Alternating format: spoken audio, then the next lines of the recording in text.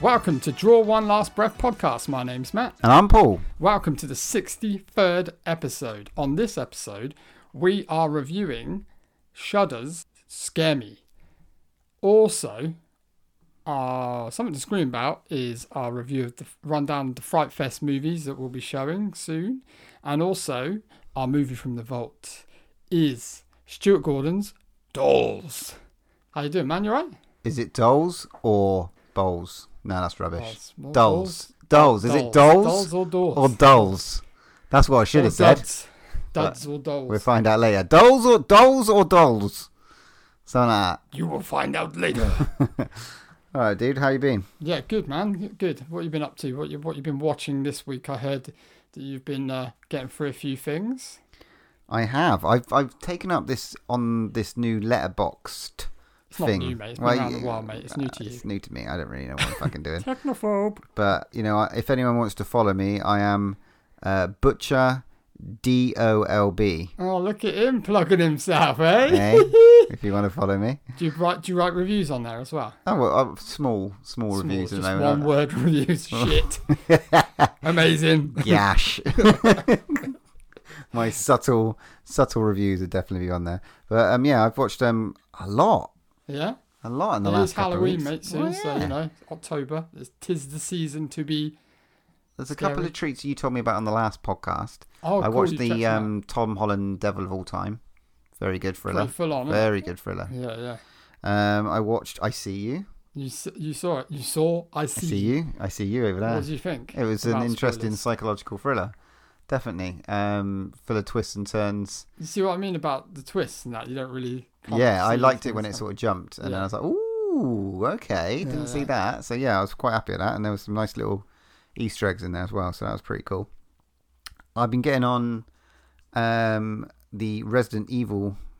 My little bit of a Resident Evil fix. Yeah. They've popped up on Amazon.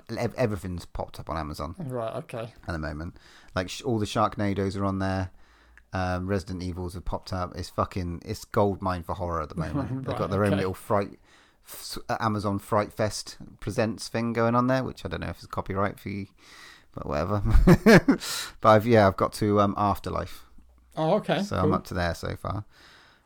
Also, I don't know how far you are with it, but I got through all of The Haunting of Bly Manor. Yes, same here. Have you finished it? I have, yeah. Okay, what do you think? I really liked it. I mean, I don't want to obviously spoil it for people listening out there. I really liked it. I think it's a bit different to Haunting of Hill House. Yeah, I'd agree with that. In a kind of good way.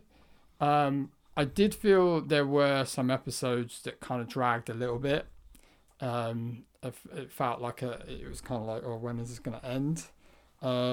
It's almost like they wanted to squeeze. I think how many episodes is it? Is it Like 9, isn't it? Is it 9? 9 or 10. God, I thought it was more than that. I think it's 10.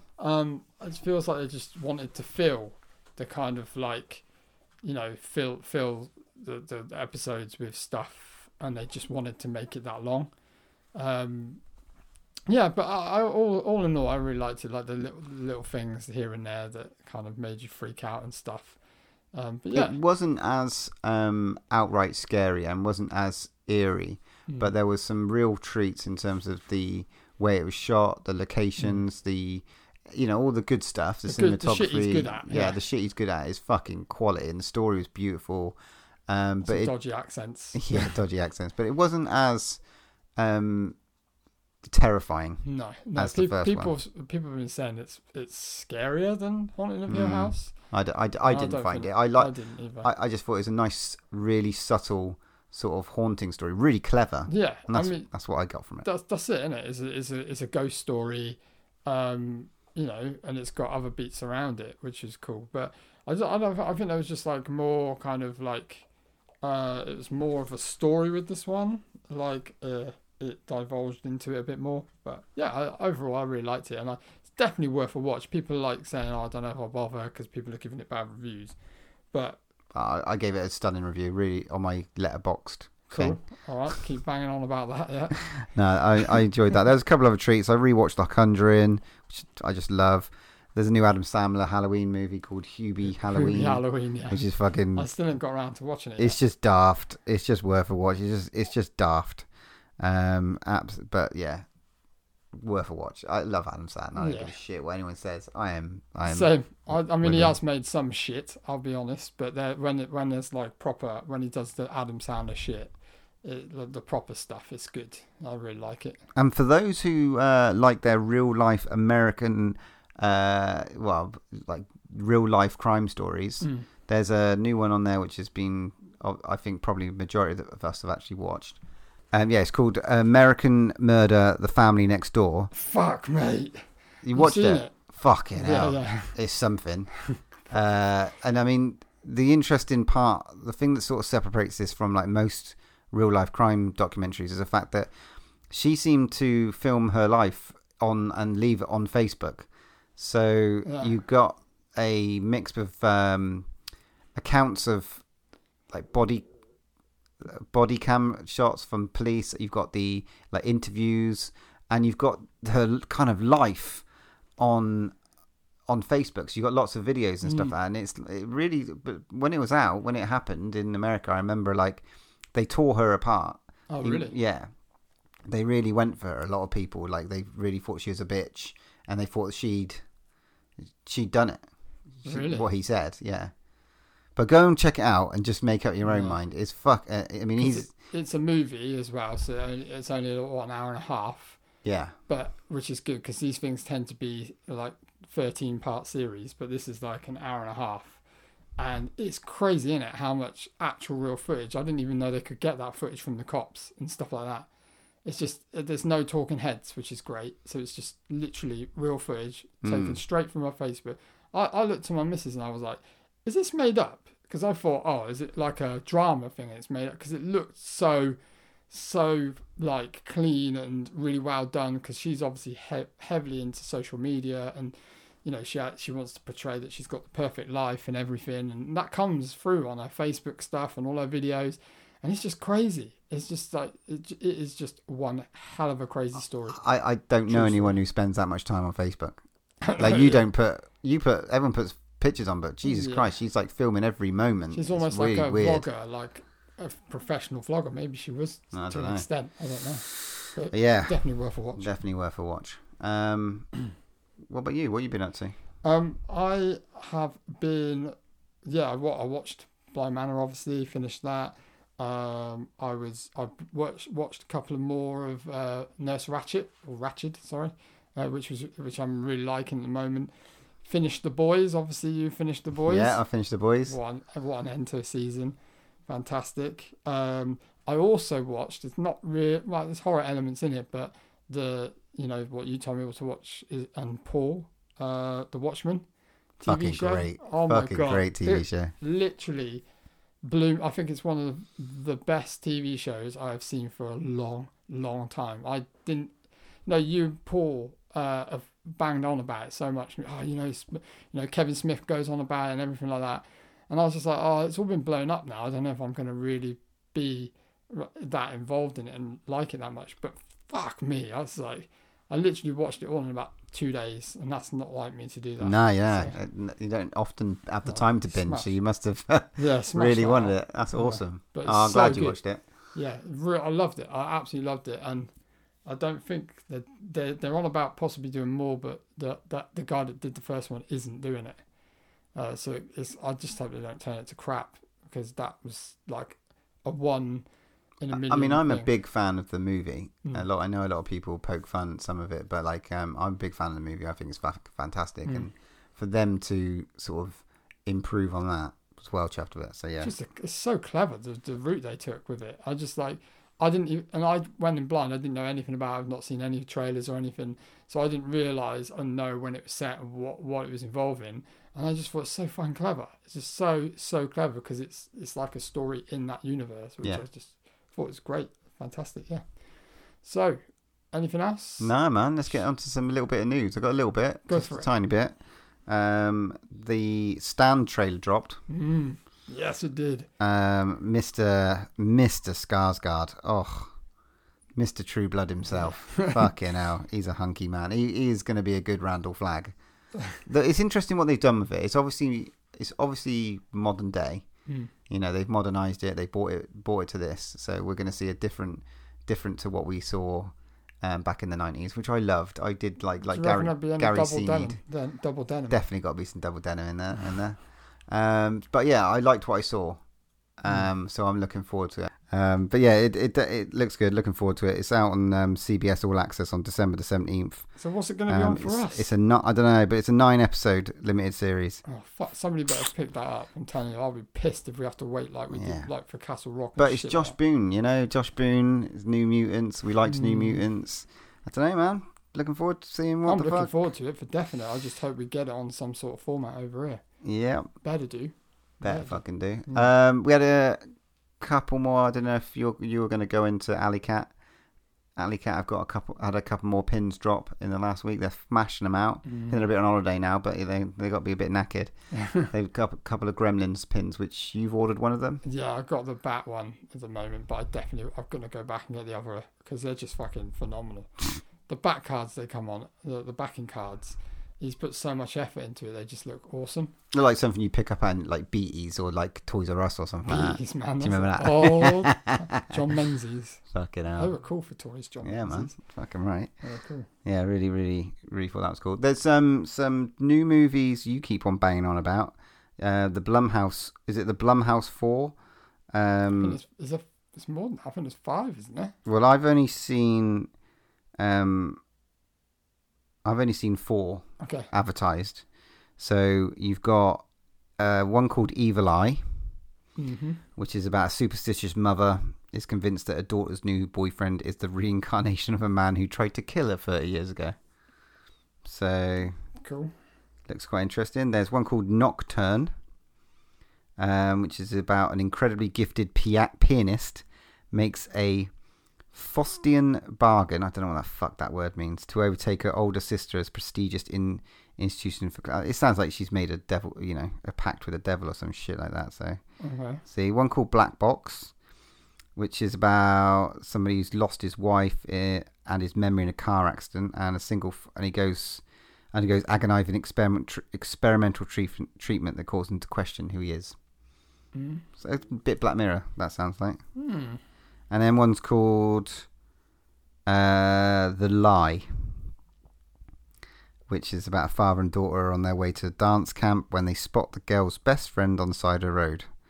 When they stop to offer a friend a ride, their good intentions soon result in terrible consequences. So out of all of them, I think that's the one I'm most interested in. None of them really even sound that much in the vein of horror, though, does it? Really? It's maybe Back to the Devil and stuff, maybe.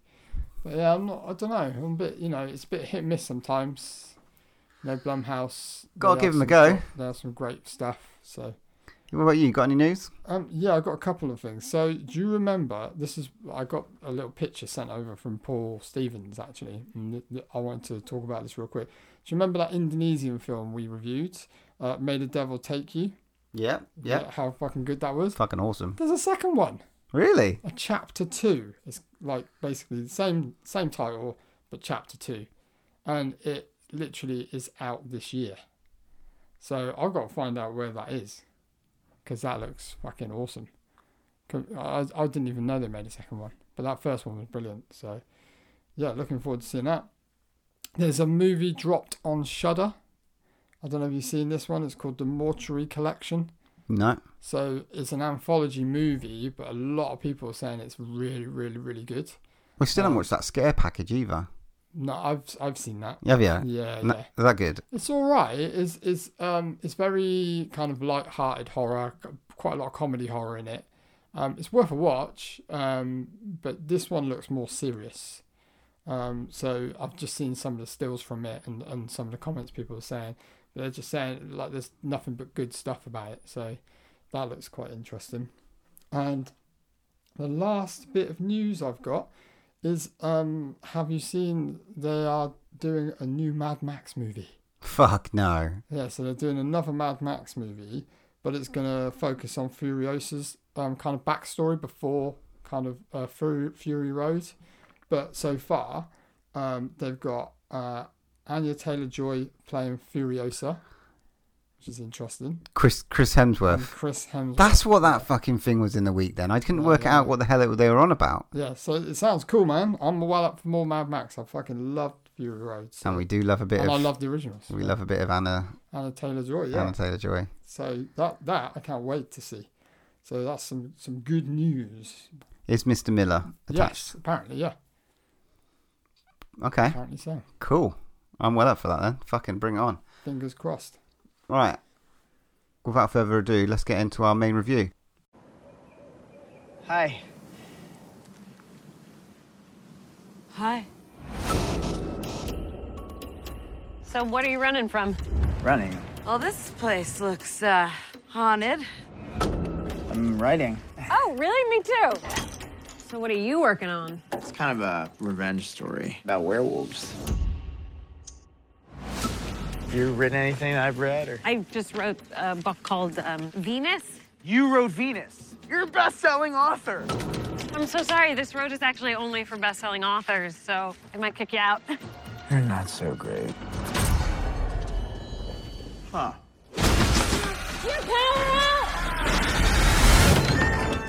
Power outage. I'm bored. Let's tell each other scary stories. Chief, I bet you, right? You seem like a fella who might be interested in some scary stories. And you seem correct. Hit me, Scaremaster. So, there's this little boy. You hear something. Gasp. This is the part in the story where the creepy strings kick in. Everything goes into slow motion.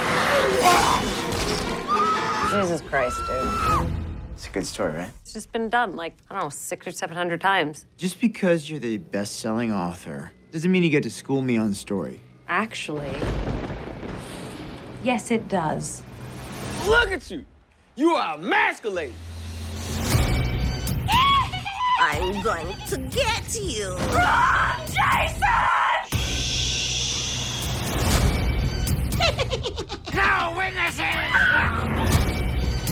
Do one about dead babies. Like an army of them? You know, they got like little baby hands. They just like, we don't want bottles, we want blood, you know?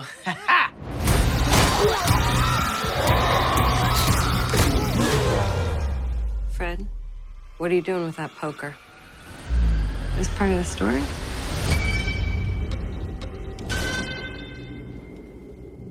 Okay, so on this review, we have gone to the mighty Shudder, which is killing it at the moment, to watch a movie called Scare Me. So, during a power outage, two strangers tell scary stories. The more Fred and Fanny commit to their tales, the more the stories come to life in their Catskills cabin. The horrors of reality manifest when Fred confronts his ultimate fear. Yeah, where should we start? You want to do a rundown of the cast? I know you love that shit. Not a very big cast, though, eh? No, we're talking like this has literally 4 people in it. Probably filmed during lockdown, because it's a perfect movie for that. It stars the chap who directed it as well, Josh Rubin, as Fred. And wrote it. And it stars Stormfront herself, Aya Cash, as Fanny. I'm not going to mention the other two. They're kind of side characters, although the pizza dude was fucking awesome. Chris Red. Carlos. Carlo. This made me laugh from start to finish. Yeah? Yeah. I mean, I know it's like a horror and all that sort of jazz, but this made me piss my pants. You know, this is a different kind of horror. Yeah, it's borderline horror. Do you know what I mean? It's like, I don't know. Tales from the Crypt, mate. They're like...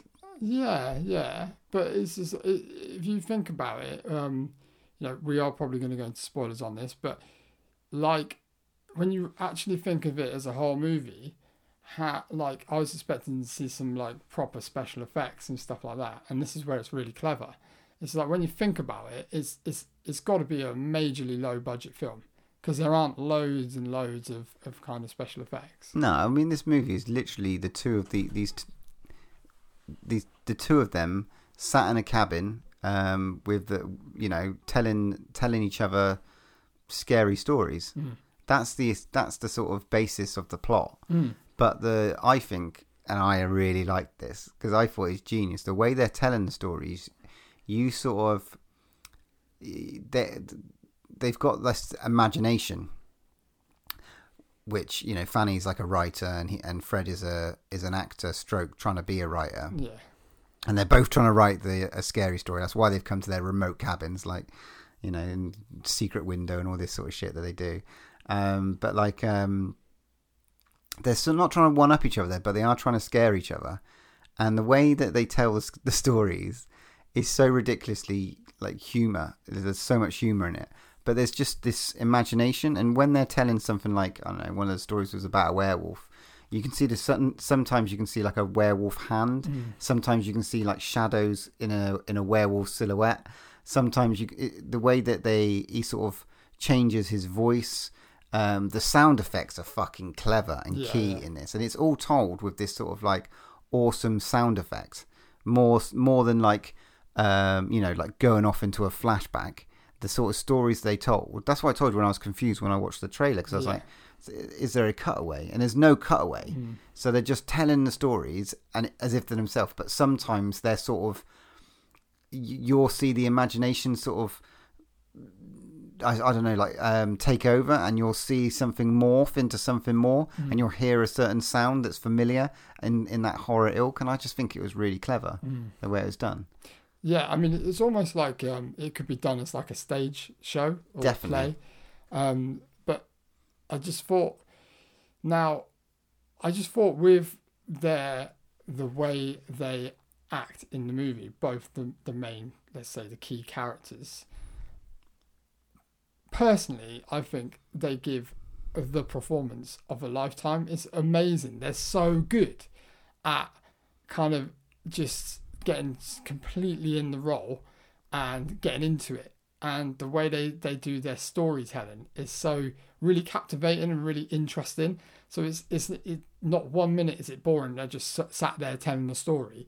It's like they're properly in it and they're like acting it out and they're just doing the voices like you said.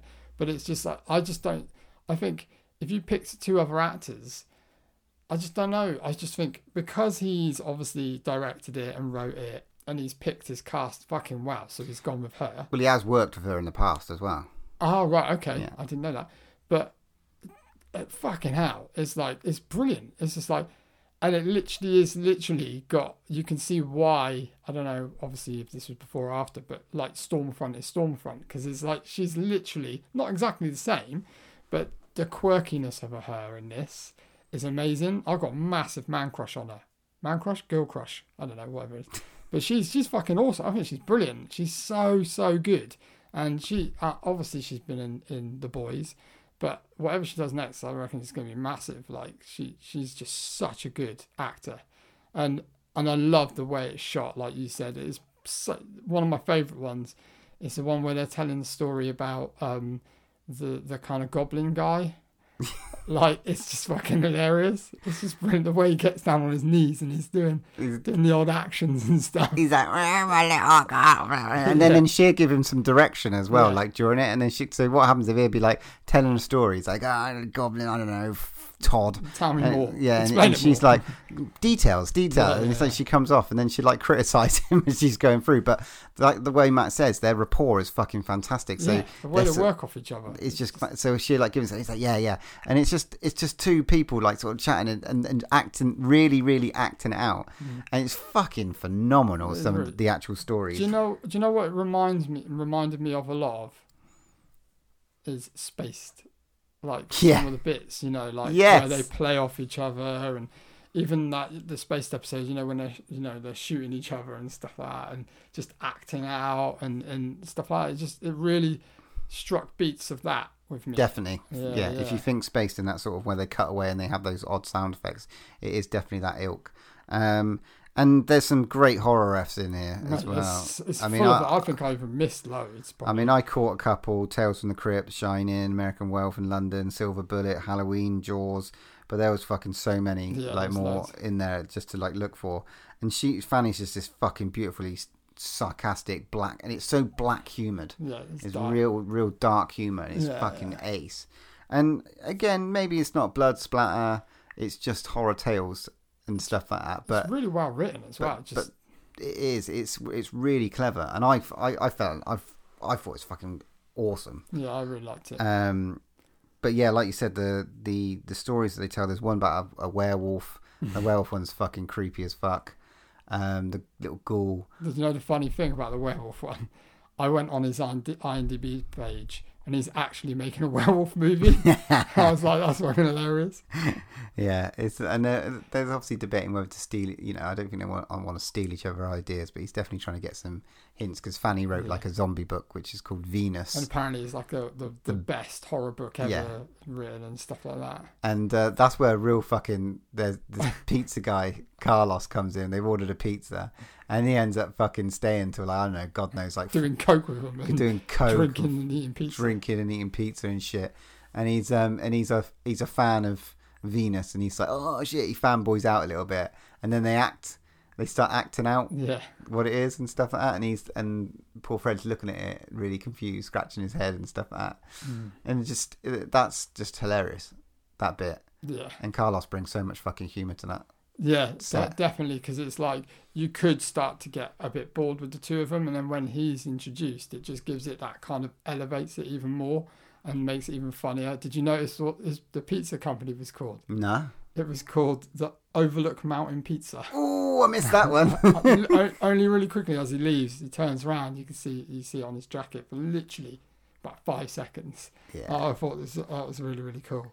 But yeah, he definitely elevates it to another level. But again, it's just that they all work. Even when there's 3 of them, it really, really works really well, and it's really so cleverly done.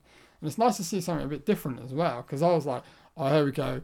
It's going to be like a horror kind of anthology style thing where they start telling scary stories, and then it'll just go and show a story, like a bit like Creepshow or something like that, where they got, and there's a lot of nods to Creepshow and or the Crypt Keeper, Tales from the Crypt, and stuff like that. Yeah, and there's some lovely little references, like Carlos trying to come up with his own fucking name, and he comes up with one about dead babies at one stage. When they're like, oh, let's talk about something. That's so weird. Yeah, and he comes up with a great name for one called Too Ghoul for School. Which is genius. I thought that was ace. She Tells a great one about a possessed song devil, which is just absolutely fantastic. Cool. Yeah, I really like that. That was cleverly done as well. Yeah, it's sort of like you think X Factor, but you've sold your soul to the devil, and to win the competition. But then there's a fucking dark fucking twist in it. A vomit induced in twist, which is fucking great. There's a story about Fred's girlfriend and stuff like that all through it as well. He's obviously been hurt. Kind of a weird kind of like thing through it is like you don't know if he's a bit trodden down, and he's had a bad relationship. He mentions that he's kind of like she's got a restraining order on him and stuff like that. And you go, oh, that's a bit weird. And that's where I think the kind of like the kind of twisty horror element comes into it a bit. You're kind of like, what's he all about? Yeah, and then you got reality versus these stories where they've been telling all night and they've been fucking knackered, and then suddenly he's got her book in his hand, and then we got a little bit of a twist ending. So all through it though, if you think about it, it kind of, some of the things he mentions, if you were to rewatch it, it kind of makes you think actually that I don't think she's meaning to. She's trying to help him out by, give me details, do that. Look, be better than yourself. Be better than the other person. Do something about it. And he sees it as being belittled and totally kind of told what to do. And he is kind of, what is it called? Not emancipated, but emasculated. Totally. And that was a joke in the film, by the way. And you can see why. And he's kind of took it the wrong way, but he's obviously a bit. Yeah. And then the last sort of scene is very interesting.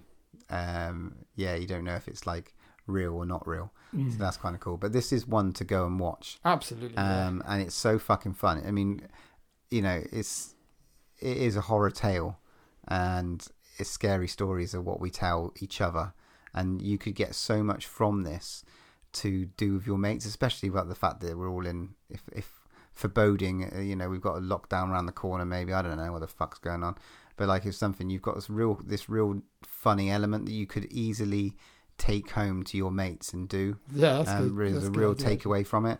So it's so much fun. I would really recommend everyone, if they've got Shudder, to watch this movie. I think they will as well, because it's a Shudder exclusive, isn't it? It's a Shudder, so that's really, really cool. Smashing it. later on. You're absolutely smashing it. The host. Oh shit! I forgot to say as well. Guess what's dropped on there?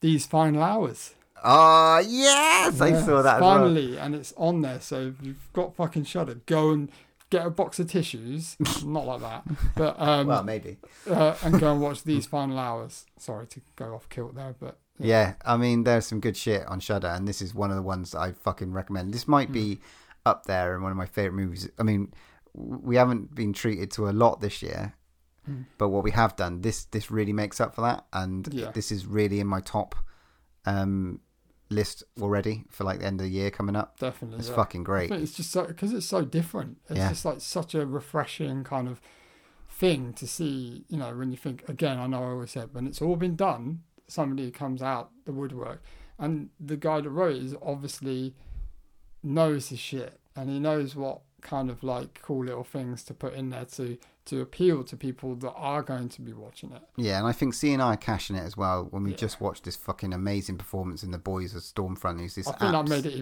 You're right. Yeah. She's made it 20% better. It did. It really. I did because I don't know, for some reason I didn't put the two and two together watching the trailer, and I didn't obviously research who was in it. I didn't even know that though. I've seen the trailer, but she is kind of.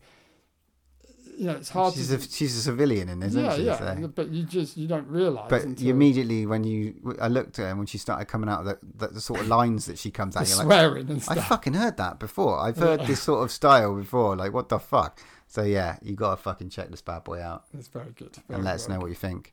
But what are you rating it? For me, I really liked it. I think I'm going to go for an 8 out of 10. For me, it's a 9. It's fucking up there as one of my favourite ones of the year. It's just fucking so original. You know, like One Cut of the Dead for the first time. It's just different for me. I can't put myself in a shoe where I've seen something similar. Originality, humour was fucking right up there for me. I just enjoyed it as a bit of as a movie. Yeah, fucking loved it. But on that note, we haven't got anything for next week or next episode because it's going to be our Fright Fest special. It damn right is. So we'll be having lots of movies next time. We will. Talking of Fright Fest, we're going to do our little Something to Scream About now. We are indeed. This episode, Something to Scream About, is going to be all based. We got lucky this year. I mean, obviously we locked down. They did a digital Fright Fest in August to kind of like compensate the fact that we couldn't go to, you know, Leicester Square, and then they were going to move it to October the 23rd, I think it is, or it's like next weekend. But unfortunately, the state of things haven't really improved. So they've gone and done another digital Fright Fest for everyone. Me and Matt have spunked our spendoolies, and we're going to watch fucking 5 days of horror movies for you guys and review the fuck out of them. Try to, anyway. Yeah. But now we're going to go through what they've got on offer. Basically, we'll do exactly what we did last time. We're going to go and tell you what's on, and what there's still time to go and order that ticket. There is. It's a good price as well for how many films there is. £66.66, and you'll be watching. You know, there'll be about £5 a movie by the time you know. It depends how much time. And obviously, if you've got a good friend that you can split the difference with, it's even cheaper. Yes. So get on it. Right then. So we're going to start off on the Wednesday. With a movie called Held. So this is the first movie. Opening film. It's a world premiere. Emma and Henry's marriage is losing its spark. In an effort to reconnect on their 9th anniversary, they vacation to a remote luxury rental, complete with automated smart house features and integrated security. After suspecting a nighttime intruder, however, they decide to flee, only become forcibly trapped inside by an all-encompassing technology. Then a voice tells them their entire movements are being watched, revealing intimate knowledge about their relationship.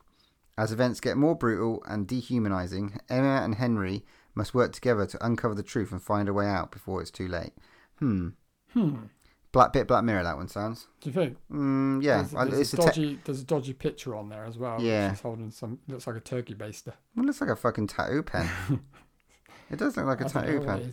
I don't know. Sounds interesting, but I mean, these are the two first films that don't clash, so you get to watch them anyway. So they don't clash, which is good. So the second movie of that day, the last movie, is called The Sinners. I think this one looks interesting. So 7 A-list students from a religious town get a lot more than they bargained for when they dabble in the occult, calling themselves the 7 deadly sins. One of them confesses to wrongdoings to the local pastor, and the stakes get raised. Suddenly, fun games and sexy attic rituals. Ooh, sounds right, Ricky. Cause one of them to end up dead. And the cat and mouse games begins. Who's killing them? And how will they ever get their perfectly innocent school lives back? So I think that sounds quite cool. That sounds very watchable. Yeah. And the picture looks cool. They're all wearing like creepy fucking weird masks. Oh, we like a creepy mask here at Drawing Last Breath. Definitely. Well, what opens up on the Thursday? We've got 3 options for the first movie. The first one at 6 o'clock is a film called Sacrifice, which has the hardest working lady, the first lady of horror, of Fright Fest, and she's returning in a movie called Sacrifice. She's a busy lady. She's in shitload. So we got Barbara Crampton in this. After death of his mother, New York-based Isaac and his pregnant wife Emma return to the Norwegian village on a remote island of his birth to deal with an unexpected inheritance. There they find themselves caught in a waking nightmare as an ancient, frightening evil is awakened to claim the colour of madness in a birthright of its own. So it looks like a fucking demon-esque sort of maybe a monster movie. Maybe a monster movie. Don't know on that one, but it's got potential to be one to watch. Definitely. If Barbara Crampton, mate, if the other 2 sound shit, this is the one we're watching. Yeah, true. And what the other one is, Stranger. So this is, I'm not even gonna try and say the inspector's name, but some inspector whose track record in solving cases is unrevealed and is assigned the case of a mysterious disappearance of a team of 6 synchronized swimmers during their performance at a water therapy clinic. How could they suddenly vanish into thin air? Yeah, not sure about that one. Yeah, we're poo-pooing that one. It looks a bit, I don't know. Okay, so I think it's going to be Sacrifice. Sacrifice is winning at the moment. Barbara Crampton versus what I'm just about to tell you, and I think this one might have my vote. Oh, really? It's called The Brain That Wouldn't Die. Okay, it's a reimagining or bringing up to date of the original 1962 Brain That Wouldn't Die. It's a cult B movie from the 60s, dude. They've colorized it, brought it up to now. Its hunt for a new body continues in full color this time, as the cheeky new version takes account of its forward-thinking social issues, from gender equality to bodily autonomy to sexual repression, and gives them a fresh coat of silly camp paint. If that doesn't sound fucking fun. It does, but I just think as well it could be on the kind of arty side, so it could be like full on art. But I don't know. I might be looking into that exactly. But yeah, I don't know. It could be good. Yeah, I'm down with that. So you might have a fight between Sacrifice and The Brain That Wouldn't Die. Well, it's on you, mate. All right, fucking bastard. He always says that. So then we come to The Clash again, which is we've got 3 movies in the 9 o'clock-ish slot. So the first one is Dangerous to Know. So this is a world premiere on the Zabi Discovery screen.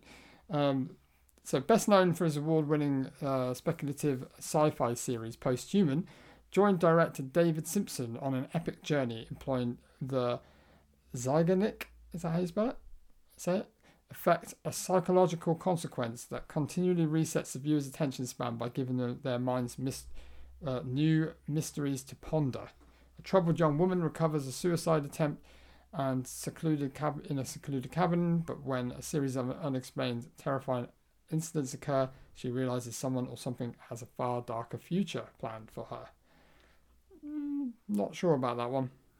Okay, the next one looks maybe a bit more up our street. I like the title for it. It's called The Banishing. And you know who it's done by. Well, it's done by Mr. Chris Smith. So, yes. obviously we've had a lot of cool shit from this director. Creep, Severance, Black Death, Triangle, and Detour, to name a few. Awesome. Fucking mate, Severance. And Creep. Well, Severance is fucking quality. Yeah, it is, but Triangle was good as well. And you recommended Creep. Creep's great. So this is a pre-World War II horror about the most haunted house in England. Reverend Linus, his scandal-riven new wife Marianne, and her daughter moved into a manor with a terrifying secret. When a vengeful spirit haunts the little girl and threatens to tear the family apart, they're forced to confront their beliefs and turn to black magic by seeking the help of famous occultist Harry Price, or risk losing their daughter. Sounds good, that. Haunted house movie. Yeah. Bit poltergeist, maybe. Possibly. That's what I'm thinking in. Possibly, yeah. And then we've got the 9:30 slot, which is the one last clash. It's simply called Dead, and it's a UK premiere. A laugh-out-loud comedy, a buddy murder mystery with ghosts, marbles, and a hapless stoner. A hapless stoner that can see dead people thanks to the homemade drug. Officer Tag, a recently deceased wannabe super cop, is on the trail of a serial killer. So when Marble's mum plans to sell the family farm, and the only way of buying it is taking the money offered by Tag in exchange for his help. Marbles accepts. Oh, it's interesting. Do you know what? It just looks interesting. Do you know why? Do you know what country it's from? I know. I just had a look. Yeah, it's from New Zealand, and they do some good shit, man. And I bet it's one of those kind of sleepers that comes out and everybody goes, "Oh my god, did you see Dead? It's fucking hilarious, and it's this and it's that." This versus Chris Smith, though, this is a problem. Yeah, that's. We've already got a problem. Exactly, it's an issue. But okay, yeah. Dead. That's pretty much Dead versus the Banishers. Yeah, I think so. That's going to be a difficult decision. Okay, well that's Thursday night. Now brings us to our first movie of Friday.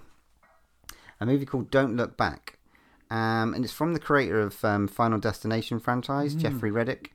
This is a thriller new take on a supernatural karma and its horrifying, horrific consequences. Caitlin Kramer is a young woman trying to overcome her traumatic past. Walking through the park one day, she sees a man brutally assaulted. But instead of becoming a good Samaritan like her, no one intervenes to stop the attack.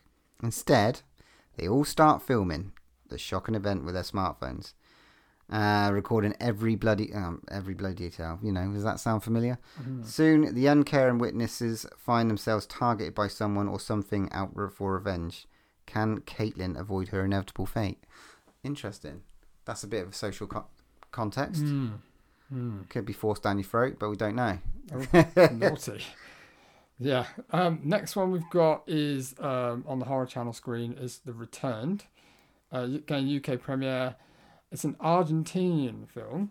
So it's from a writer-director that has been at Fright Fest before with a thriller.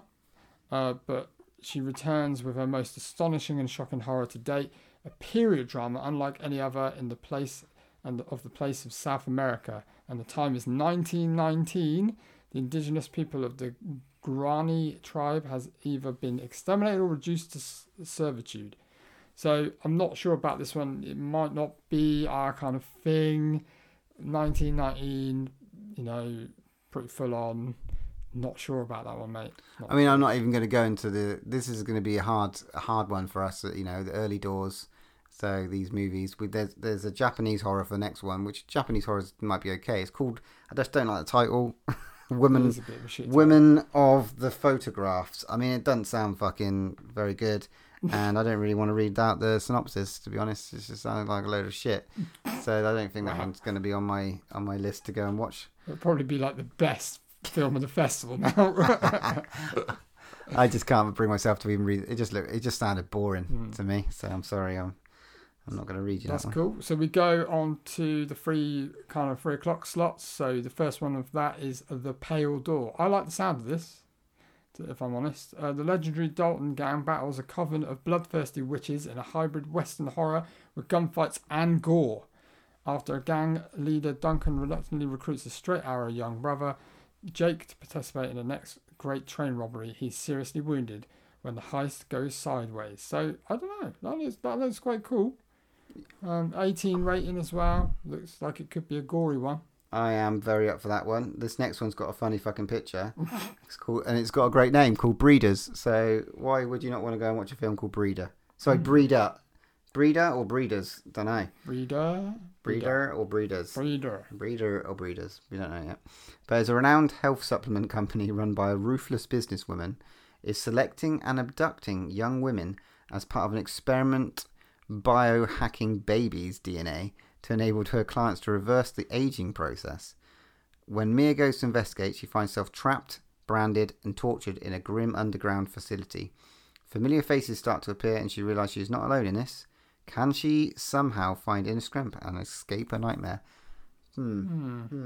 Interesting. I think The Pale Door might be winning. Yeah, but the next film on that slot, I've heard a lot about this, and I've seen it rammed down my throat on Facebook quite a lot. I don't know about you.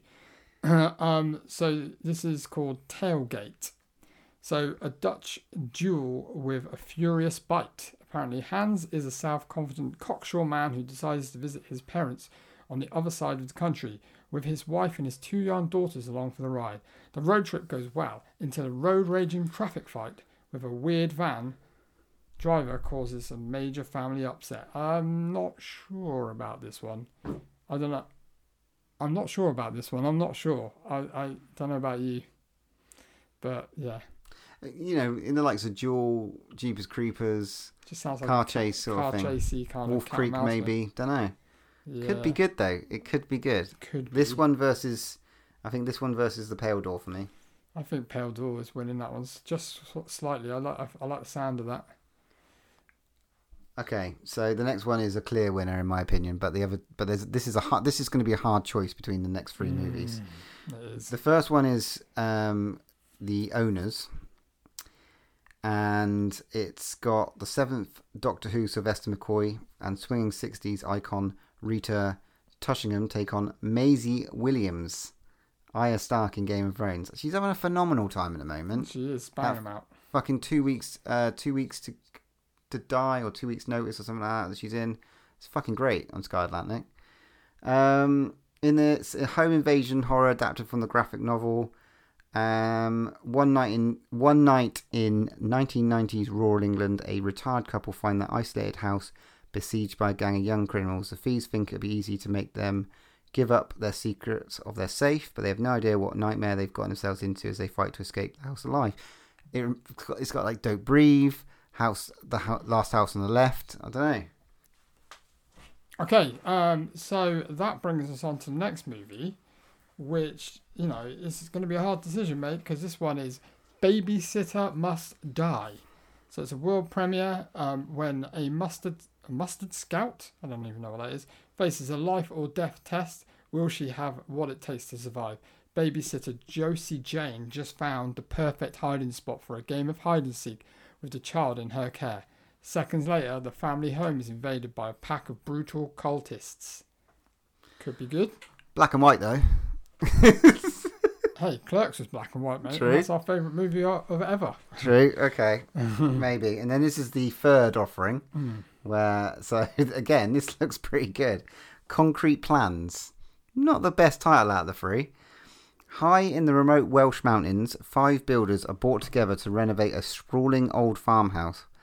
Housed in mouldy porta cabins, tensions soon simmer amongst the men between their self-entitled aristocratic homeowner, world-weary old-timer Dave, and his kindly foreman Bob try to keep the peace, but his nephew Steve falls under the malign influence of bigot Jim.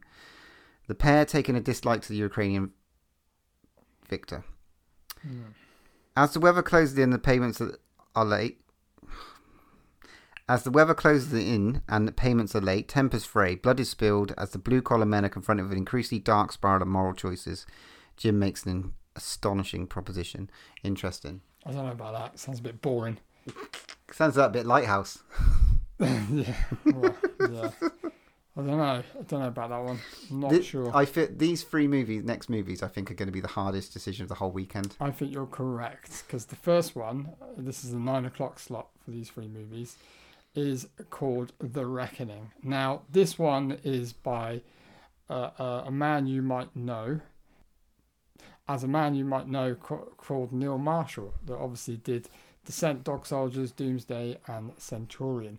So I don't know about this one, because this one is called Reckoning, and it's set in England 1665. Bit of an era one. The Great Plague has cursed a frenzy of fear, distraught, and death. Desperate and terrified, the population turns to a superstition. The Catholic Church taking cruel advantage of the grim witch hunting opportunities presented. Recently, widow Grace Haverstock is at her wit's end when her landlord attempts to force her into paying debts with sexual favours. Yeah, the poster looks fucking awesome, and it's Neil Marshall. Yeah, that's the 2+ points it's got. The synopsis, I know what you're saying. And then we've got the next one. It's called Butchers, which is it about your family. If we don't watch Butchers, then I'm afraid that this podcast might end. So let's see what Butchers is about, shall we? After their car breaks down, 4 youths, who love a ute, find themselves stranded in the middle of nowhere. One pair stays with the car, while the other pair head off to find help. Little do they know, they are being watched by a family of sadistic butchers, not related, who have retreated to the backwoods, and from the deep freeze of winter to the dog days of summer, anyone who crosses their path is dead meat. Soon the friends are tied up in the wooden outhouse, being kept fresh, and have little time to escape before it's their turn on the chopping block. It's Canadian, sounds fun, sounds interesting, sounds very Hills of Eyes, Eden Lake sort of thing. I don't know. Maybe. But then, this is where it gets even harder. I know. The third choice, which is a movie called Spare Parts. Now, I've got to be honest, out of the 3, this is probably right slap bang for us. So it's a UK premiere, and it's in a godforsaken bar in the middle of nowhere. An all-girl punk band, Miss 45, rip the stage apart with their anarchy spirit. Their performance impresses an enthusiastic fan who lures the girls into a trap, sedates them, and starts customizing them. The 4 wake up with an axe, drill, or chainsaw attached to one of their arms, and they are forced to fight in a gladiator-style arena. So this could be fucking amazing, or it could be complete and utter dog It could shit. be like Turbo Kid, is what I'm thinking, and that's what makes me want to pick this one. Yeah, it out could of the 3. do. Yeah, it could do. I mean, you know that the Mask film that we saw last Fright Fest. It gives me a little bit of that as well, because I think it's distributed by the same people as well. So it could be interesting. It's Canadian. It's Canadian as well. So yeah, that could be. I think this is our winner. pick. I think this might be the winner. So we shall see. But hot on Saturday, we've got a couple of offerings. The first choice is the short film showcase. We're not going to run down all the short films for you. I think that's available all the time. I think anyway. Sure. The next one, I mean, The World We Knew, gangsters versus ghosts in a neo-film noir and with a dark existentialist twist. A mile-wide streak of hypnotic originality, an exclusive soundtrack by the cult French band The Liminares. Don't know who the fuck that is. After a job goes bad, 6 armed robbers must spend a single night in a deserted safe house. But during their stay, their past come back to haunt them, and men find themselves fighting for their lives and their sanity. What is real, and what is a product of their tormented minds? And is it guilt or ghosts that will finally push them over the edge? The poster looks shit, is my problem with this one. I don't know. I don't know. But then there's a film called Heckle, starring Steve Guttenberg. Motherfucker, you serious? Yeah. So Joe Johnston, at the top of his stand-up comic game, decides to share a Halloween weekend away with a group of friends. They decide to go on a theme, a 1980s retro party, and jokishly suggest that if they get drunk and high and behave badly enough, hopefully they'll attract their own psycho killer. The joke is suddenly very much on them, though, as they turn and reach their grisly demise at the hands of the heckler, an uninvited guest out to turn their nostalgic horror movie fantasy into a terrifying reality before delivering an unforgettable punchline. The fucking goop, man. Exactly. Unbelievable. And it's going to be like life imitating art, like 80s and all that shit, and it's just that could be a really good watch. I think that's an Could easy be really good pick, fun. isn't it, for that section? Mm. For the Sake of Vicious is the next one. And this is the 2:00 slot. Yeah. Canadian. Again, there are lots of Canadian horror. Smashing it out, yeah, the Canadians. It's Halloween night, and Nurse Romania just wants to relax after a hard day. Who Suddenly, doesn't? yeah. Suddenly, all hell breaks loose when desperate Chris breaks in, demanding angry justice for wrongdoing from the past. The crazed intruder is owed a debt of blood and wants a mystery confession from his hostage. Then, just as suddenly, a band of masked mercenaries invade the house, causing even more mayhem.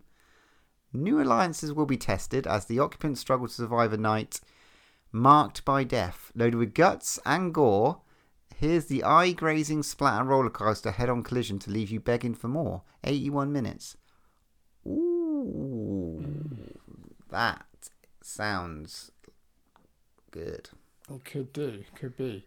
And then, clashing with that is the Alien on Stage. I don't know if many people have heard this, but it's basically a school in America. Was it America? I think it was made. I don't know. UK, is it? I don't know. It's UK, isn't it? Oh, is it UK? I didn't know that. Okay. So they basically did a stage version of Alien, which was like, well documented in the news and stuff. And they've actually filmed it. So you read about it in the news. Now live the story of the Dorset bus drivers whose amateur dramatics group created a serious stage adaptation of the sci-fi horror classic Alien. Despite finding ingenious solutions to pay homemade homage, the show was a crushing flop. But fate suddenly had them whisked from their village hall to a London theatre to perform their accidental comedy masterpiece for one night only. So, I mean, that sounds interesting, but I can see that coming on something, you know what I mean? Like to watch. But it would be quite cool to see something like that. That's why I think that first one sounds a little bit maybe more what we're going to watch. Or is it going to be the next one? Or is it going to be What we got? Cyst? A film called Cyst. Cyst.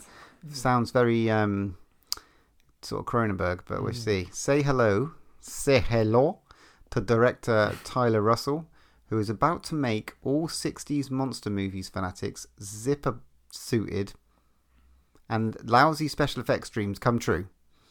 It's the early 1960s, and a small-town doctor invents a machine that uses laser technology to remove skin abnormalities. He pulls out all the stops to make sure his final chance to get the patent on his Get Garn appliance goes smoothly, but his nurse thinks the contraption is dangerous and not ready. The struggle between the two causes the apparatus to malfunction, creating a giant cyst monster that goes on a bloody rampage. I mean, fuck me, I'm sold. I know, I knew you would be. Oh, It's dude, like- I'm done. That's it fine. sounded a bit shit until the very last line. Dude, done. It's not done. That's decided. Oh god, is it going to be a Paul Butcher special where the one you decide is We're terrible? and I going to have to sit sit down through and fight this out at some point. You know, in the next we've got to pick them. it? Yeah, I'll let you go with that, mate. I'll let you have that one. You can have that. You can have that one. But if it's shit, it's Well, your you can have fault. spare parts then. Hey, don't put that on me, mate. Don't put that on me. And then we've got our kind of 4:00 slot. First one up for that is the UK premiere of Blood Harvest. Folklore horror. I like a bit of folklore horror, to be honest. Bringing with unsettling atmosphere and haunting imagery, writer-director Thomas Robert Lee's dark coming-of-age shocker is the bewitching surprise of the year.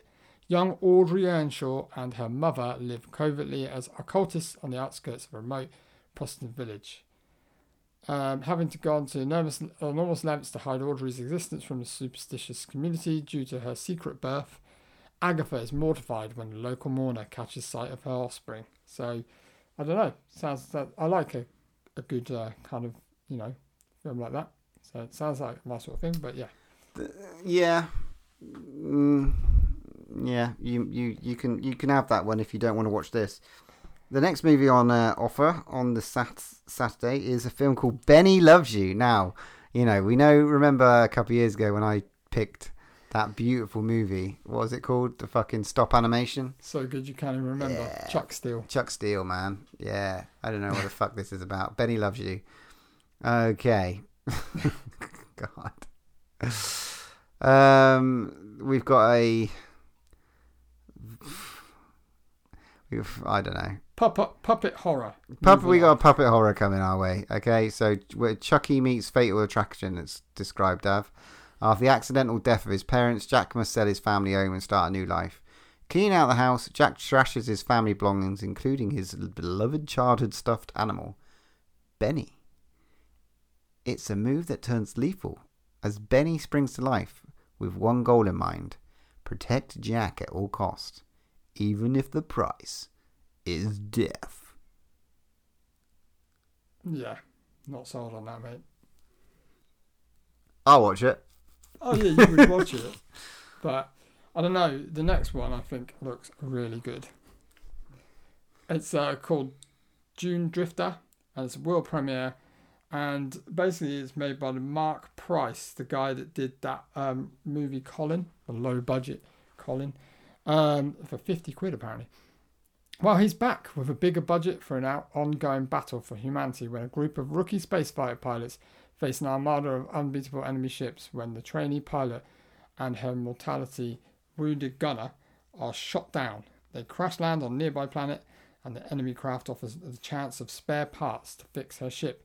But then she spots another survivor, the enemy alien soldier, with no intention of letting her escape. I think that sounds fucking cool. A little bit different, bit sci-fi. Sci-fi, yeah. Yeah, I think that could be a different one for the weekend. Go for that and break it up a little bit, maybe. Yeah, I'm down for that. That sounds interesting. I mean, it's maybe a little bit more budget than 50 quid. Yeah. All right, then we go on to a bit of the evening, the first evening movie. Ooh. A film called Broil, which has a very familiar face in it. See, the last time I saw him was in Sons of Anarchy, fighting Jax. Yeah. It's from the producer of It Follows, a fairy tale about a family with a monstrous secret. Bored Chance Sinclair is sentenced to live with her draconian grandfather, August. After a violent incident at a school, locked in... A fairy tale about a family with a monstrous secret. Bored Chance Sinclair is sentenced to live with her draconian grandfather, August, after a violent incident at school. Locked inside the sprawling Sinclair estate, Charles begins to question the source of her family's immense wealth and power. When a scheming mother hires a troubled chef to poison August, the family's monstrous secrets are revealed over one bloody night. Every soul is up for grabs as game night gets underway, and Chance learns that being part of the family is blood in and blood out proposition. Do you hear a little bit of, Ready or Not in there? Yeah, it is a bit, but I hate it when they have to start with from the producer of It Follows. That worries me. It's just like, whenever do that, it's like, we're going to try and reel you in with this amazing movie. Just because it's the producer, it doesn't mean shit. It's called Broil, by the way. Broil. Broil. Next one, and this slot is Redwood Massacre Annihilation. Not sure about this one. This Horror Channel world premiere 20 years ago at the infamous Redwood farm. The owner went mad and killed his family and himself. Shrouded in urban legend, ever since a stranger obsessed with unsolved Redwood murders convinces a group of bereaved family members to venture into the wilderness in hope of proving the existence of I just don't know about this one. Burlap man sack, You've given up, haven't you? Okay, well, in that case, let me just move on. It's English though, and it's got Danielle Harris in it, which is quite cool. But she has not been in stuff for a while, and obviously you know her from Halloween franchise. So yeah, I don't know. It could be good. It could be good. Or we go for the alien abduction embryo. So this is a fucking deliriously twisted tale of alien insemination, cannibalism, and true love. I mean, fuck me, come on. The film's called Embryo. Kevin and his girlfriend are camping in the woods when she is abducted and impregnated by otherworldly beings. I mean, I don't think I even need to carry on. That's sold it, really, isn't it? Okay. That's done, isn't it? Okay, yeah. I'll go with that if that's what you want. I'm done. It's Spanish. It's a Spanish horror. Oh, cool. Yeah, That might man. be good. Boom. And then we go to our last film of the day, last 3 films. So the first one is Relic, which is... Not the 1990s museum movie. No, not that one, no. First-time writer-director Natalie Eric James crafts an unforgettable new spin on the haunted house movie. When her elderly mother, Edna, inexplicably vanishes, daughter Kay and granddaughter Sam rush to their families to Kane country home, finding clues of her increasing dementia scattered around the house. Seems like a bit of a long-winded one. Not sure about that. The next 2 might make it up for this. I mean, Yeah. like, especially the last one that you get to read out in a minute. But I've got one here called Hosts, and it's about when a family invites their neighbours, a sweet young couple, over to celebrate Christmas Eve, and some very happy personal news. They do not realise that their dinner guests had just become hosts to a malicious entity hell-bent on taking over the world. And soon the family find themselves fighting for their lives in a night of unimaginable terror. Like The Strangers, at the festive season with an otherworldly twist, Host is a simmering sci-fi thriller where the palpable tension of a singular event bellies on an even more sinister takeover on a global scale. Oh, it tickles me. Tickles me. Tickles the gooch. Tickles me. Or we've got the next one, which is Let's Scare Julie, which is a European premiere. Emma has recently moved in with her cousin Taylor after her father's untimely death, the victim of a prank by Taylor's friend. Emma ups the ante by planning to scare the mysteriously reclusive girl who lives across the street. All they know is Julie's alone in the house and is rumoured haunted after a little boy vanished years ago. But what starts as a simple plan becomes a nightmare of wrong choices with horrific results in surprising horror. Cleverly filmed in one uninterrupted continuous take. Oh, we like a bit of art. So once the camera started rolling, it never stopped until the shocking end. I'm up for that. Interesting. I'm quite up for that one. I Yeah. like the sound of Hosts, but Let's Scare Julie sounds fucking Sounds awesome. interesting, doesn't it? Yeah. Sounds like it could be one of those films. You might have to toss a coin on that one. I don't know. So we're on to Sunday. Wow. The last day. It's a fun-filled day. And we kick it off in true Sunday style with a movie called Scavenger. And it's basically described as Mad Max meets Natural Born Killers in a slice of cruel sci-fi action horror from Argentina. Fuck yeah. I mean, I don't even need to read the rest really, but it's in a post-apocalyptic future. Done. Where the sky appears to be as rusty as the stolen vehicles. Sold. The broken down social landscape has been devastated by disease and economic crisis. Mad Max. Oh, come on. Trisha is an organ trafficker and ignores the sweet, ridden faces of fear every time she stabs a human being to steal their body parts. But the money she raises for a steely purpose to find the whereabouts of the brutal cartel that murdered her family and wreak havoc.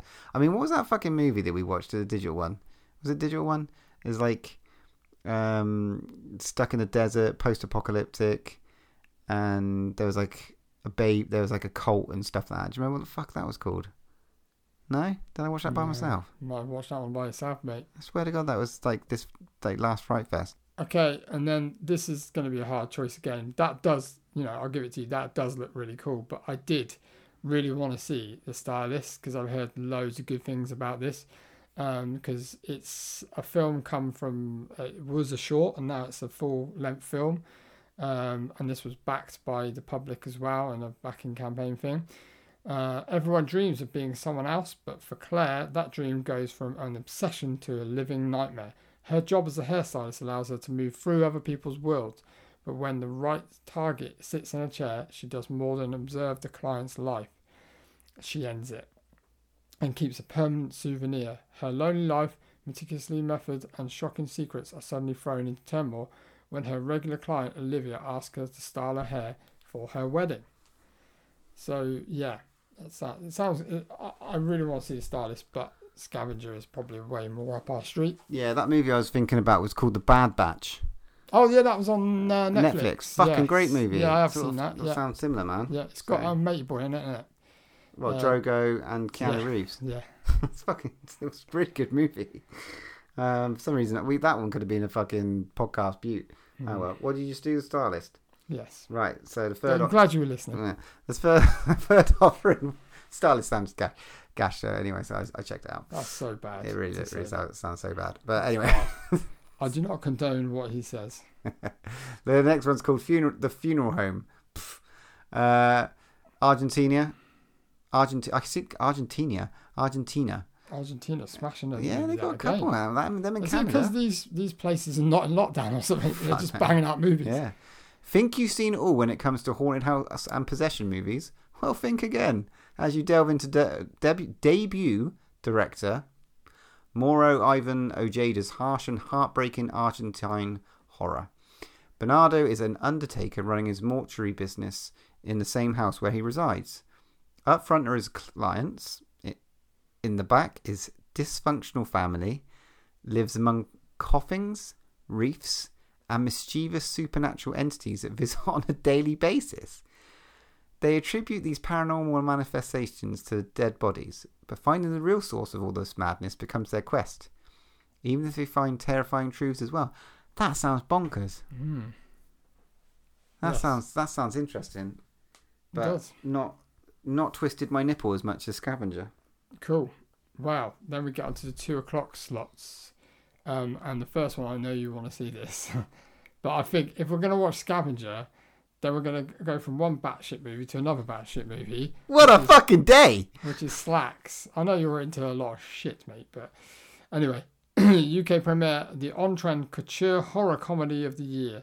At Canadian Cotton Clothiers, the flagship store staff is preparing for Monday Madness, for joining the range of supposedly organic, GMO-free, fair trade, ethically sourced tops and bottoms for the eagerly awaited new line of Super Shaper design jeans. Firmly activated denim that adapts to your body any size.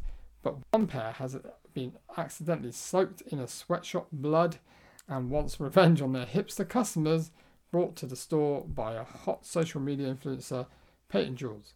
Get ready for the tightest fitting bloodbath in horror history, guaranteeing to clean up in every aisle. Sounds fucking insane. I've seen the trailer and it just looks like rubber. It's not going to be like that Aquaslash where there's just like nothing involved until the very end. And I don't think so. It's Killer Jeans, mate. It can't be. That one's on you. Right. What's the next one? I mean, the other option is this Mexican offering. Looks interesting. Origin Unknown, it's called. Fright Fest premiered director Roberto Castaneda's KM31 in 2007 before it was acclaimed as the #1 box office Mexican horror of all time. He's back with another stunning, innovative dark action fantasy. When a former drug runner tries to buy his way out of the cartels, he expects trouble, bringing his family into a safe house surrounded by armed guards. A little girl breaches the perimeter. Not long after bringing her in, a group of unknown assailants with near mystical powers come after her, and it quickly seems that an armoured compound filled with soldiers might not be enough. Sounds great. Sounds fun. Sounds fancy, but it's not Killer Jeans. So, moving on. So only 2 films each time to choose from on this day. Yeah. So yeah, go on. Next one we've got is the 5 p.m. slot. There are 3 films on this 5 p.m. slot. The first one is Honeydew. I think this sounds quite cool, actually. It's been a rough night for Sam and Riley, taking a backwards road trip. First they are kicked off a campsite, then their car breaks down. Looking for help, the couple ring the doorbell of an isolated house owned by Karen, a peculiar older woman who lives with her even stranger son, Gunny. Waiting for someone to arrive to fix their ride, Karen offers them something to eat, and that's when Sam and Riley's night shifts from exasperating to a whole new screaming nightmare. So twisted violence and macabre humour introducing an unforgettable new horror villain. Could be Blind all over again, mate. Can't really wait. Or we've got a film called Caveat. I think it's called Caveat. That's correct, yeah. A stunningly unique feature debut from Damien McCarthy, director of the Fight For Us 2008 short film He Dies at the End. Good title. A lone drifter, Isaac, suffering from partial memory loss, accepts a strange job from his old landlord, Barrett, to look after his niece, Olga. a psychologically troubled woman living in an abandoned house on an isolated island. Okay, when Barrett convinces Isaac to confine his movements to the house with a harness contraption and leaves the two of them alone, a game of cat and mouse ensues, with Isaac fighting to survive amid the terrifying resurgence of his own memory. Interesting little poster there. There's a little mouse with a drum. Yeah, Not really sure what to think of that, to be honest. Well, we've got a last choice of the three, which is Lucky, which again sounds pretty cool. UK premiere Imitation Girl director Natasha Kermani returns with a script by writer-star Bria Grant. And Bria Grant being attached to it, that's good. Creator of 12-Hour Shift, firmly rooted in distressing current issues, comes a potent metaphor for our disturbing times. Luck isn't with self-help author Maya Raya. Lately, her books aren't selling, and when a masked intruder breaks into the house she shares with husband, no one seems to be concerned. Even the condescending investigating cop says she's lucky things she don't go worse. But then they do, as the attacker keeps appearing and continuing to terrorize. House invasion kind of looks like a revengey type movie maybe. Not sure. I don't know if it's just going to be like one of those all been done before kind of movies, but you never know. Well, we got to choose what to close this on. I mean, we all know what we're going to close it on. Do we? I mean, okay. Well, I might have an argument here. I feel, but I'm going to win this. Okay, The Nights Before Christmas. I mean, sounds fucking incredible. Sleigh bells ring, are you glistening with blood? When a series of murders in the Yuletide season are found to be linked, FBI Special Agent Natalie Parker is tasked with tracking a pair of psychotic serial killers. But she soon discovers the couples are not only crazy, having met and escaped from an asylum for the criminally insane, but base their personas on Santa and Mrs. Claus. As Christmas approaches, they slaughter their way through their special naughty list, playing a cat and mouse game with the FBI and leaving a trail of bloody bodies in their wake. I mean, that sounds fucking fun and bonkers. I'm in, but what else is on offer, man? Well, there is the closing film of the festival, is the third instalment of a franchise, and it's called Skyline 3S. Is that right? It's Skyline. Yeah, but it's called, like the title of it is Skyline 3S. I mean, I like the other movies. I loved them. I think they're fucking great. Pleasure. The second one is even better than the first, I thought. Got Franco Grillo in it. Yeah. So I mean, to be honest, I'm not bothered if we watch the other one because I think this one will get a wide release anyway. It'll probably go on Netflix or something or Amazon. It will definitely get released. So I know I'm going to watch it eventually. So it's a closing night film, world premiere, and it's the first and an extraterrestrial force threatened to swallow Earth's entire population. Then a driven detective embarked on a relentless pursuit to free his son from a nightmarish alien warship. Now comes the thrilling third entry to the epic sci-fi Skyline franchise, once again written and directed by co-creator Liam O'Donnell. Captain Rose Corley has extraterrestrial superpowers, meaning she is the only person powerful enough to vanquish the alien marauders when a virus threatens to turn Earth-dwelling friendly alien hybrids against humans. So, I mean, yeah. I don't know if it's going to be as kind of like, the last one was like had a lot of like kung fu fighting and stuff like that. I don't know if this is going to have the same sort of thing because it doesn't seem to have those names attached. So I don't think it's going to be as good as the second one, if I'm honest. I own Skyline on DVD. A dodgy 3D cover. I fucking loved it. I did enjoy it, and I did enjoy the second one with Frank Grillo, but I don't know. I think I enjoyed the second one more. I don't know. It had a lot of fighting in it, a lot of martial arts. Well, it had guys from Umbak in as well, didn't it? No, The Raid. It had the Raid crew in it as well in Skyline It's got too. the guy out of the Raid, yeah. He's in one of them, yeah. That's what I mean. This one doesn't look like it's got that element. Yeah. So I'd quite happily watch The Nights Before Christmas. I'm cool with that. It's a Christmas horror movie. Christmas, isn't it's a Christmas horror movie. So it might be fun. Be a nice way to end the festival. But and that, sir, is the rundown. Well, we've got a bit of fighting to do, a bit of discussions to do, I think, and decision making over the next couple of days. So we're going to have a little proper chat. Sure. And then we can book them, because we need to book them, don't we? Yes. Yes. All right, cool. Well, that was our Fright Fest discussion. They're the movies that are on offer, and then we'll bring you whatever we do in 2 weeks' time. Absolutely. Right then, let's move on to our movie from the vault. You're never too old to play with dolls. Until you're dead. Dolls. From legendary director Stuart Gordon, we are bringing you the amazing 1987 Dolls. A group of people stop by a mansion during a storm and discover two magical toy makers and their haunted collection of dolls. I mean, I've been waiting a long time to watch this. I'm a big fucking doll horror fan. Love fucking Chucky. Like blow-up dolls. Love blow-up dolls, demonic toys, you know, Puppet Master. This was one that I've been waiting for. You know, it's one I've been wanting to watch for a while. Matt bought it for me a long time ago. A long time ago, yeah. Sitting in cellophane. And he actually came round to celebrate us getting it out and put it on DVD. And then we watched the movie. And then we watched it. Stars Ian Patrick Williams as David Bauer, Carolyn Purdy Gordon as Rosemary Bauer, and Carrie Lorraine as Judy Bauer. The Bowers. Relatively small cast, which is quite good for today. There's only, you know, the two toy makers, couple of punk girls, and a big kid, really, that are out in it, and apart from the fucking hundreds and hundreds of dolls. Yeah. I think it's important to note the doll effects were done by David Allen, who's got a fucking fistful of visual effects under his belt, including the Howling, so he's got a fucking big CV. So, stabby dolls fun. Stabby dolls indeed. Yeah, this is the first. You established this is the first time you watched it, wasn't it? I thought I'd seen it, but I don't know why. But yeah, I hadn't seen it at all.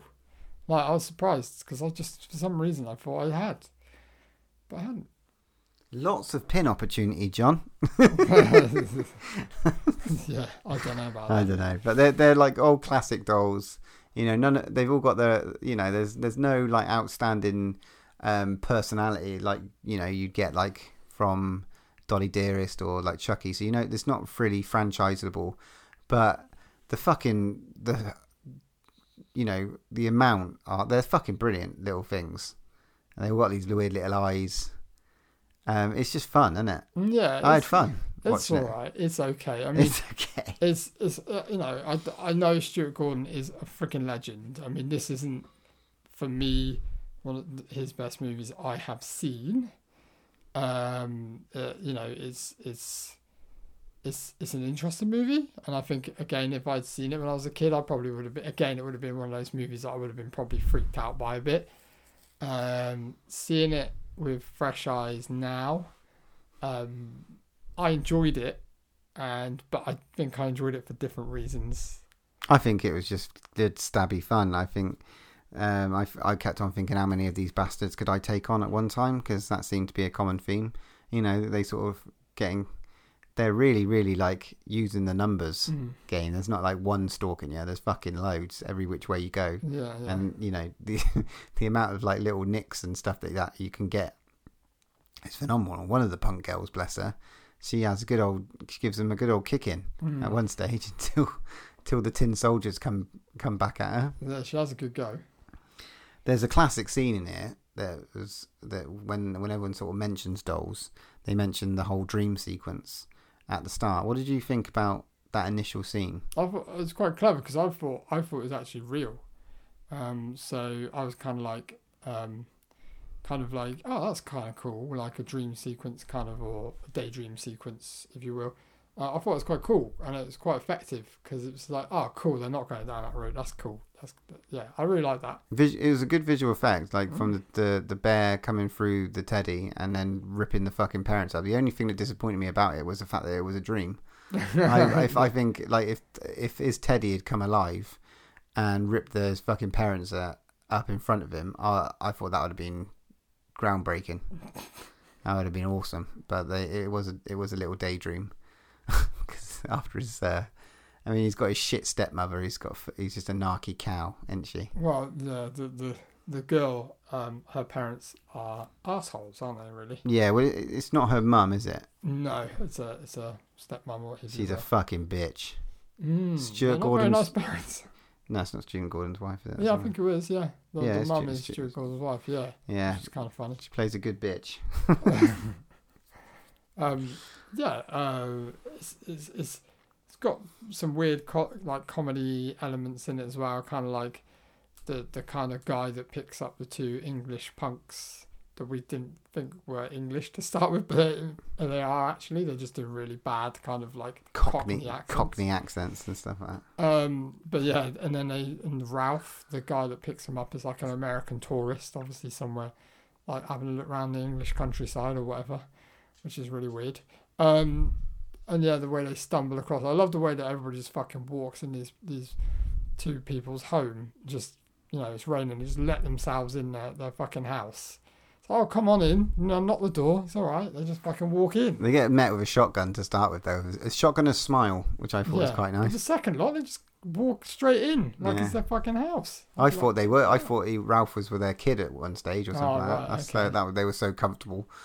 Yeah, it's just like they didn't really say anything, did they? They're like, excuse me, but yeah. But we get four good deaths in this movie. The first one being one of the punk girls who's got some light fingers, bless her, and they're not having any of that.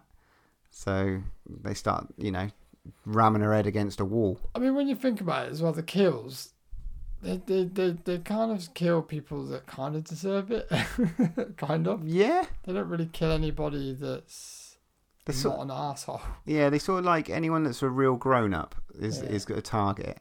And these girls were. I mean, you felt sorry for the other girl maybe because she didn't want to do any of the thieving. But end of the day, she kicked her. She retaliated. She retaliated, and she got taken out by some tin soldiers' guns, which was quite interesting. Little things. The mum's death was probably the star of the show. Quite gruesome. Really interesting because I don't know what the way she took a dive through that window to get away from him. I think was spectacular. It was good. It was funny. You never saw her land. Yeah. But she just took a fucking swan dive through that window. It's absolutely fantastic to watch because it's like she just had nowhere else to go. She's on the second floor. I'm gonna fucking dive through that window. That was weird. How many of those dolls do you reckon you could probably kick the shit out of? I don't know. It all depends, doesn't it? What they're tooled up with.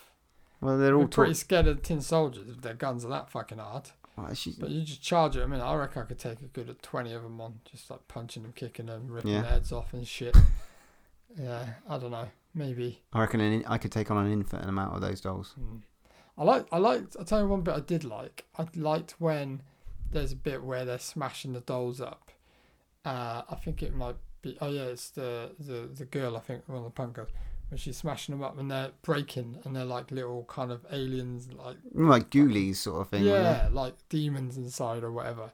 That was quite effective. I thought it was quite cool. Some of the stop go animation is a bit, I think, is a little bit comedic. I don't know if that's supposed to be. Maybe I'm missing a point. I don't know, but it was a little bit iffy in places. It just, for me, it doesn't hold up that well. But there are some funny comedic things when the dolls start talking and shit. Yeah, and little Judy holds her own. The kid actor. She's fucking kind of annoying, but in a good way, and really kind of cutesy. But yeah, she's cool with a little toy Judy with Punch that she keeps on carrying around. Yeah, fucking comes to life and starts fighting the dad. That's a great scene. It's so fucking. It's weird. So bad, but it's so good. And then he ends up getting turned into Judy. What did you think of that? Interesting. That was a good bit of animation. Like he's wearing his pajamas. That was quite cool. That was really cool. Yeah, and he's sort of trapped in the doll, isn't he? And has to stay with the old couple. I would have liked to have seen more from the couple. They're like kind of special. They're kind of they kind of stayed out of the light. And like there's kind of a funny bit when they accuse his wife of being a witch, and it's quite funny because she's like, "Oh, how did you know?" But yeah, I would have liked to seen a little bit of involvement with them kind of getting involved a little bit because they kind of stay out of the limelight. But then the movie is called Dolls, so we centered around the dolls, and the dolls were centered, and it was good. And they were freaky looking. The dolls were freaky looking. They were just like that old China sort of looking dolls, or like anything. They collect loads, and they bought And I guess, and this is Makes why I it, was going to doesn't it? predict. Obviously, most of them are, that I'm guessing, are like old, like adults turned into dolls. Possibly like that what you- souls trapped in the dolls, maybe. Yeah. Maybe bad souls trapped So in now the they're doll. all. Does that mean they're all pissed off? They're not attacking the toy maker. They're attacking everyone else. Yeah, I Like, don't join us. I don't quite know. Yeah, because that would have been nice to see a little bit of a synopsis That's how why. they got That's, there. that's why maybe it could have been a franchise. Maybe, yeah. Well, I'll get onto that in a minute. Oh, okay. Interesting things. So I think that's pretty much all I wanted to talk about. It was just good fun. I really enjoyed watching it. It was good. It was good fun. Yeah. Good, clean fun. It was, yeah. But what you got in the way of Matt's facts then? That's the interesting. That's what I Well, want to know. that is interesting because they did want a sequel out of this. Ah. They did want one. So, you know, at the end, they let Judy and, the little girl and the bloke go, Judy and Ralph. They let them go. And she says, you remember, she says, oh, you should come back with me and meet my mum and stuff. Yeah. My real mum. And they wanted it, so this is the second film, and they wanted it that he did go back with Judy and he did marry her mum, and he met her mum and marries her. But then a mysterious box turns up on Judy's doorstep, posted from England, with a doll inside. And so that was their kind of their pitch Easy. for a second movie. Easy sequel. Why didn't it go ahead? Don't know. I really don't know. Maybe it wasn't. I don't know if it was well received. I'm not sure. Another fact: the doll whispers were all friends and kids and the wife of Stuart Gordon. They all did the whispers of the dolls, which was quite funny. One of the punk girls, Bunty Bailey, who played Isabel. She was a model, but she was in a-ha's music video "Take on Me" in 1985. Bloody hell. I used to love that song. I used to jump up and down my bed and watch the videos and stuff on that. Do you know what's going to be at the front of this fucking... On me. What a song! What a song! Also, this was interesting. So, when the film was finally put forward, the people weren't very, whoever was above the company at that time, weren't happy. They wanted more gore in it because they'd seen kind of Reanimator and stuff like that, and they were like, we want more gore. So they had to go back and put in some more gore. So the death scene where the mum dies, the horrible mum, stepmom or whatever, they actually added some more horror to it, like the pitchfork and stuff like that through her leg and stuff, because they wanted more gore out of it. They were really fucking poking her with tools, weren't Yeah, they? so they had to add quite a lot more gore because apparently it was a lot more dumbed down.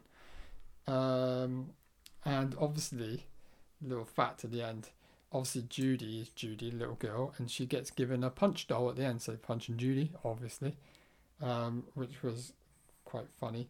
And the teddy bear, the giant teddy bear, apparently the girl that played Judy was actually petrified of that teddy bear, and all the people, like some of the makers on set, would try and scare her, and they had to show her how things were made just to make her calm down a bit, which was quite funny. Motherfuckers. That's funny. Arseholes, mate. Oh, Arseholes. mate. It was good fun, man. That was a little Student Gordon movie that we've done. I like it. It was good fun, but yeah, Well, what are you rating it then?